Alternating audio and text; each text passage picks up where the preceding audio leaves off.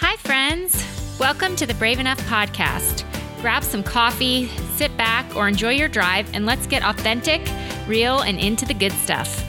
I'm your host, Dr. Sasha Shillcutt, and I'm so excited to hang out with you today, where we're going to talk about life and work and all the messy stuff in between. So get ready.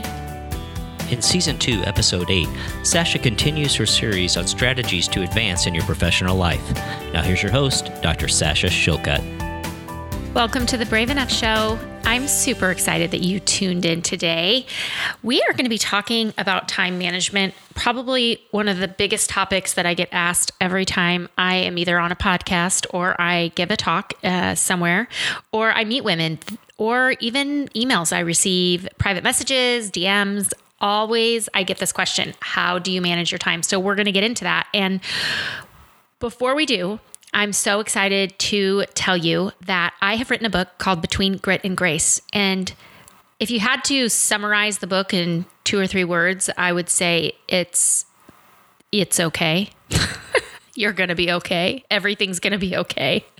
It's really written for the professional woman who, like so many of us, finds herself facing backlash for her own authenticity. I truly believe that women should be able to come to whatever table and belong without having to sacrifice who they are. And that's what the book is. It's about my journey and how I learned to really embrace my authentic self, the struggles, the failures that I went through in the last decade of my life. And it's packed with wisdom from over 30 successful women, CEOs, lawyers, physicians, who have found themselves in similar situations. And I just pulled pearls from all these really wise women and packed them in the book. And so I'm going to be doing a book club for my community. And if you're interested, you can go to becomebraveenough.com and sign up to get on my mailing list. That's the best way to learn about the book club. You're going to get an early release of the first 2 chapters, and we're going to talk about it before the book comes out in February. So if that's something that would interest you, just head on over there and send me an email too. I would love to hear from you. I love answering questions on the show. I get so many questions on time management that I decided to do an entire podcast about it today. We are in the middle of this 4-part series called Strategies to Advance. And I lead a coaching class for women twice a year. And many of the things that come up in my coaching classes are very common, similar themes. And they're really when women feel that they don't have the opportunity to advance, or they don't have the opportunity to live their values, meaning they have a conflict with their work life and their home life, or they have a conflict with who they are authentically in the workplace, and they're facing backlash. And so that's why I thought I would do a 4-part series. And we've talked about it in the first 2 series. If you have not listened, I would go back and listen to those first 2 podcasts, because we're going to really build on some similar themes today. The first one was about goal setting, really figuring out what your true goals are and how to really tease out illusion goals and being on the wrong path, even when you're successful at something, versus really following your true goals and how those align with your values. And then the second episode was about networking and how to put yourself in a place and position your place around the people you need in order to get what you need in your workspaces. And then today we're going to talk about time management. And the reason for this is because this is something that we are pretty much facing in our lives every day as women, is time management. Constantly a stress. I don't know about you, but there's weeks where I get to Friday night and I just feel like I don't even know that I could put a whole sentence together. In fact, numerous times I'll come home and it'll be a Friday night. My husband will have one look at me and be like, "You need to go to bed. You are so grumpy. You are so tired that the kids and I are going to go to a movie and you're going to hang out at home and just kind of put yourself back together." I don't know if you've ever had those moments, but those are the weeks where I feel like my life is spinning out of control. And the things, the duties that I have, the tasks that I have, the people that I'm responsible for are overwhelming me, and I'm constantly behind. And I may be working 16-hour days, but I feel like I cannot catch up. And so I don't want you to feel that way. I know what that's like. I feel like that quite often. And I know what I need to do to not feel that way. And I want to share those pearls with you today because a measure of preparation saves so much of that feeling of overwhelm. And I honestly feel like in our society today, our biggest enemy is busyness. Our biggest enemy is not a person. It's actually the feeling of constantly needing to be busy and feeling overwhelmed. So I want to break that down for you today because if you aren't able to really step back and see what needs to change in your life to stop feeling like you're on this rat race all the time, guess what? You're not going to advance. You're not going to advance in your relationships. You're not going to advance in your workplaces, and you're not going to advance on a personal level internally. And so I'm hoping that I can share with you some pearls that I have learned that really help me. So I'm going to bust some myths. I've been busting myths for the last 3 episodes, which is kind of fun. I don't know. I feel like I'm some secret Mythbuster. Is that even a person? I feel like I need a t-shirt that says that or something. So the first myth that I'm going to bust today is, I hear this all the time. I just need more time and then I would be less busy. Actually, if I gave you more time, you'd probably be more busy. So it's not about working harder. It's about working smarter. And what that means is we have to be able to really step back and take an assessment of how we spend our time. And it's interesting when we actually start looking at the things that we are spending our time on and how we can change that and alter those to spend the time to align with our values. And if you've never done a time record, if you haven't gone back recently and looked at your week before and said, where did I spend the bulk of my time? How much time did I spend on my device? How much time did I spend on social media? How much time did I spend actually sitting at my computer checking email? How much time did I spend with my family? How much time did I spend on my health and exercise and my own self-care? How much time did I spend sleeping? If you haven't done an assessment, I would really tell you that's the first thing you should do, because oftentimes we think we just need more time, but what we really need is to actually take an assessment of our time, because so often we have habits that are obstructing our ability to get things done. So the first thing is take an assessment. Sit down tonight, sit down tomorrow, and actually look at the last week of your life and add up in a 24-hour day what the average amount of time that you are doing with certain activities. It's going to be quite shocking, I bet. And when you do these assessments, it's so eye-opening. For example, I have non-clinical time that I have in my office that's set aside. And these days are given randomly and it's not the same day every week. So I really have to utilize this time. And I look forward to this time. And I can tell you, if I don't plan the day and how I'm going to spend this time, then I fall trap to allowing interruptions. So people will come in and say, can I talk to you for a minute? And all of a sudden another person will say, can I talk to you for a minute? And if I have not scheduled the time that like this hour I'm going to write, so I put a sign on the door that says I'm writing, please do not disturb. Guess what? I don't get the writing done because people come in and interrupt me. Or if I say I'm going to turn off my phone, I'm going to turn off my computer, I'm not checking email for these 2 hours because I'm going to work on this abstract or paper or project or whatever it is, review these echoes. If I don't do that, then all of a sudden my time is gone and I go home at the end of the day and I feel like I've wasted a 10-hour day that I really could have used a lot of productivity. So interruptions are key. Speaking of interruptions, this brings us to myth number 2. Myth number 2 is, I need to answer email ASAP to keep my inbox at bay.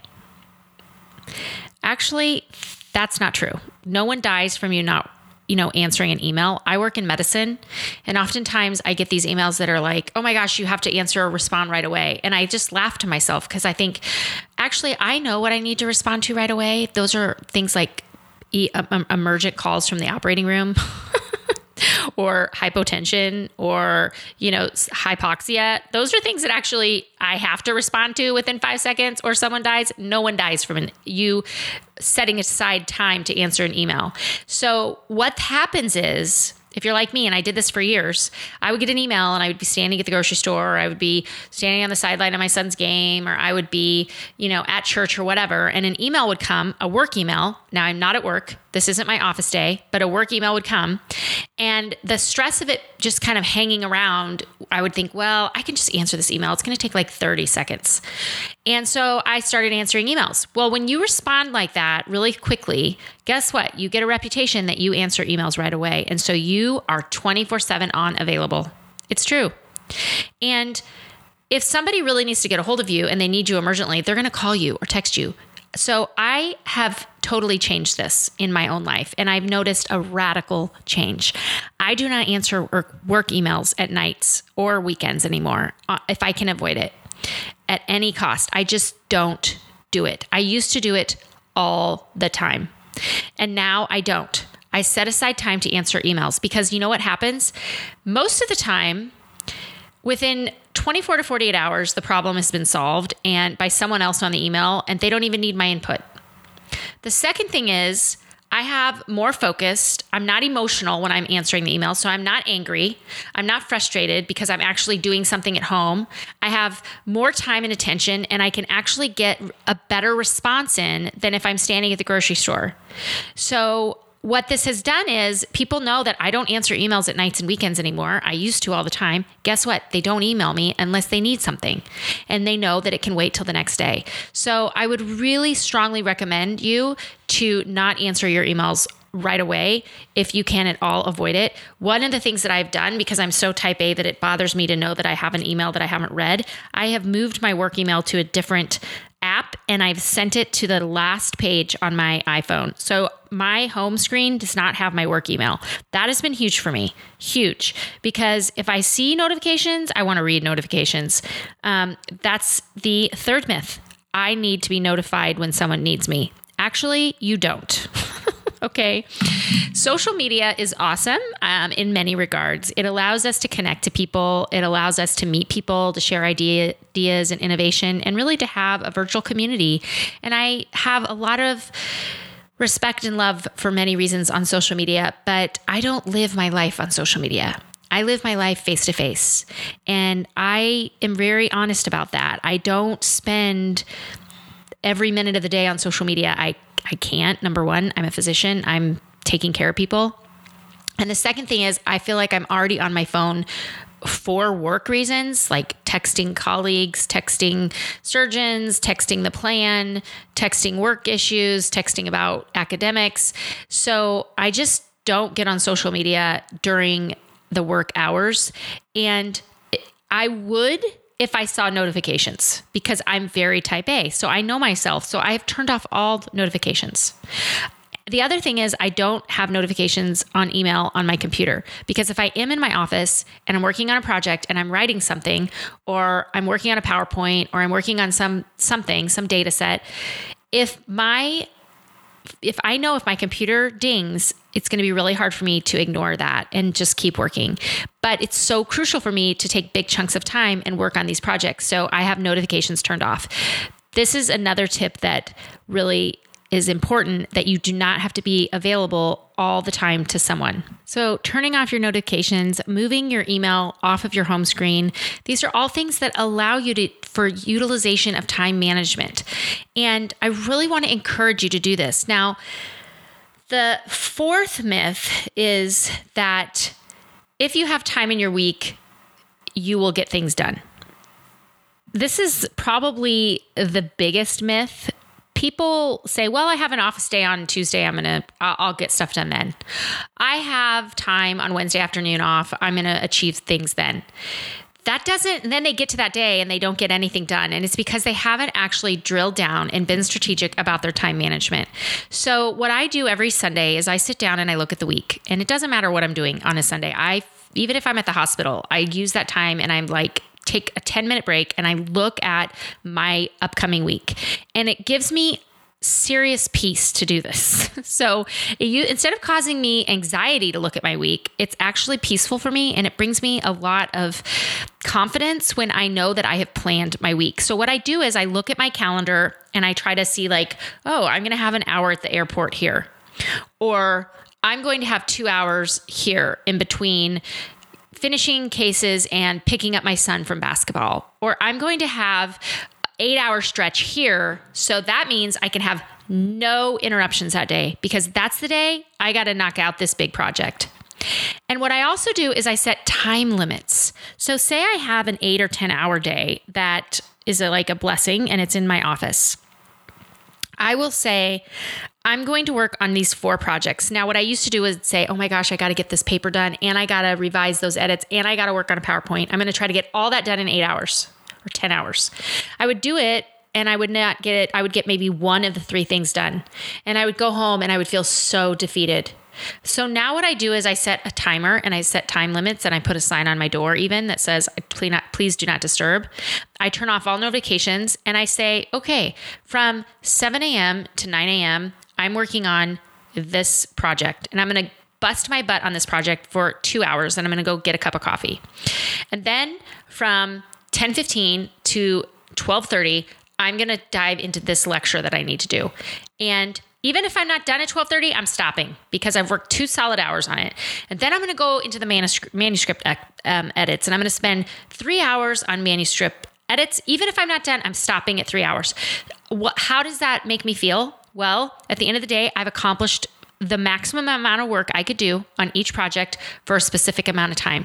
And this is how I keep everything kind of inching forward. Instead of doing one project at a time, I'm a multitasker, so I have multiple projects going, but I designate time ahead of time on Sunday for each one of those things and when I'm going to talk about it and work on it. And I also do that with friendships. For example, if I know, okay, I'm going to be going from here to here and I have an hour and a half, I will schedule to meet a friend and have a cup of coffee then, because to me, relationships are really important. And if I don't plan them in my week, they don't happen. So I do that. I'll even schedule a call with a friend that's out of town. Hey, can you talk on Tuesday at 4:30? Because I'm going to be driving to get kid Y and drop him off place X. And it allows me to feel like I'm in control of my week. I also always try to leave myself an hour of white space somewhere in the week, even if it's chair massage at an airport. I'm like, okay, where's my white space, which is what I call time for Sasha. And that's how I really plan my week. And if I don't plan my week on Sunday, I'm not productive. You guys, I can't get stuff done. I plan when I'm going to exercise. I plan when I'm going to sit and read, even if it's for 30 minutes.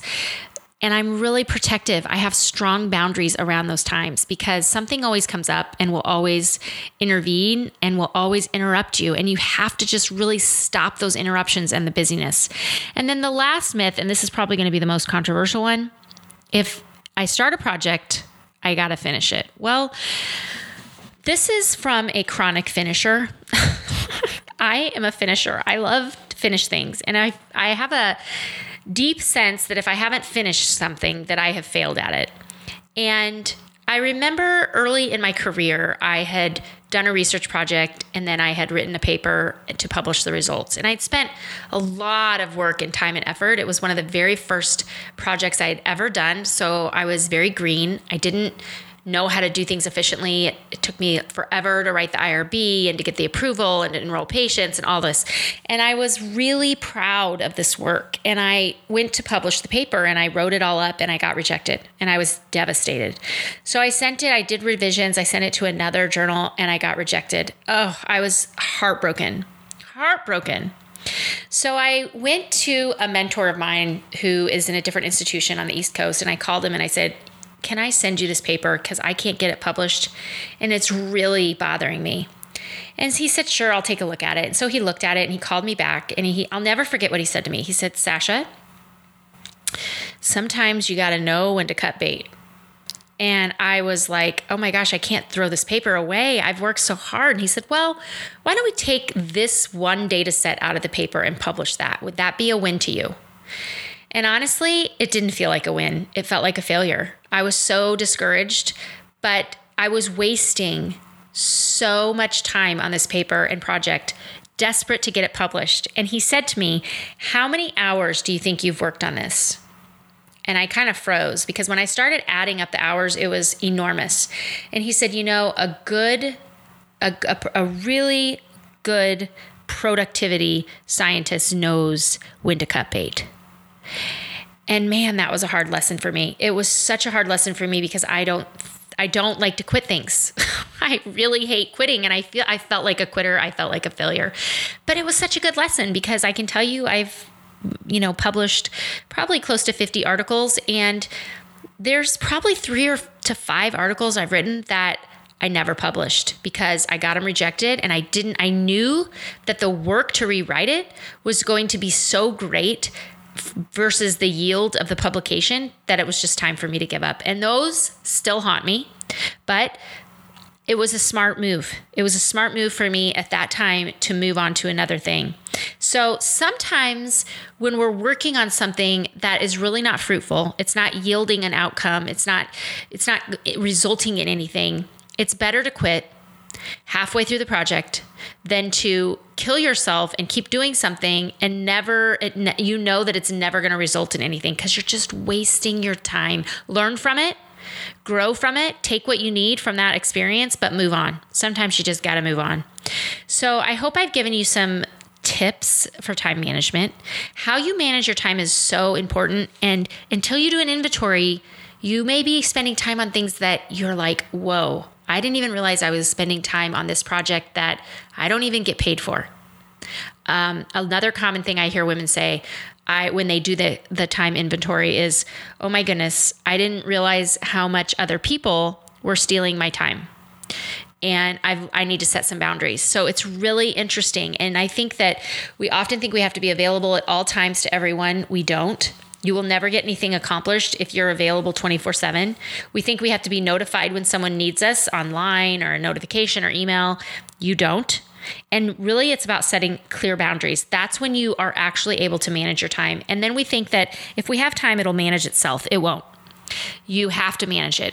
And I really think that women, to advance, when you start to manage your own time, you start to act empowered in the workplace. And when you act empowered in the workplace, guess what? You get power.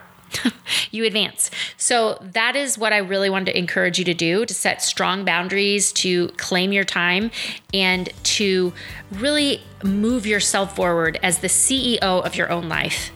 So thank you for tuning in today. And I'm super excited about my book launch. As I said, go to becomebraveenough.com. Check out Between Grit and Grace.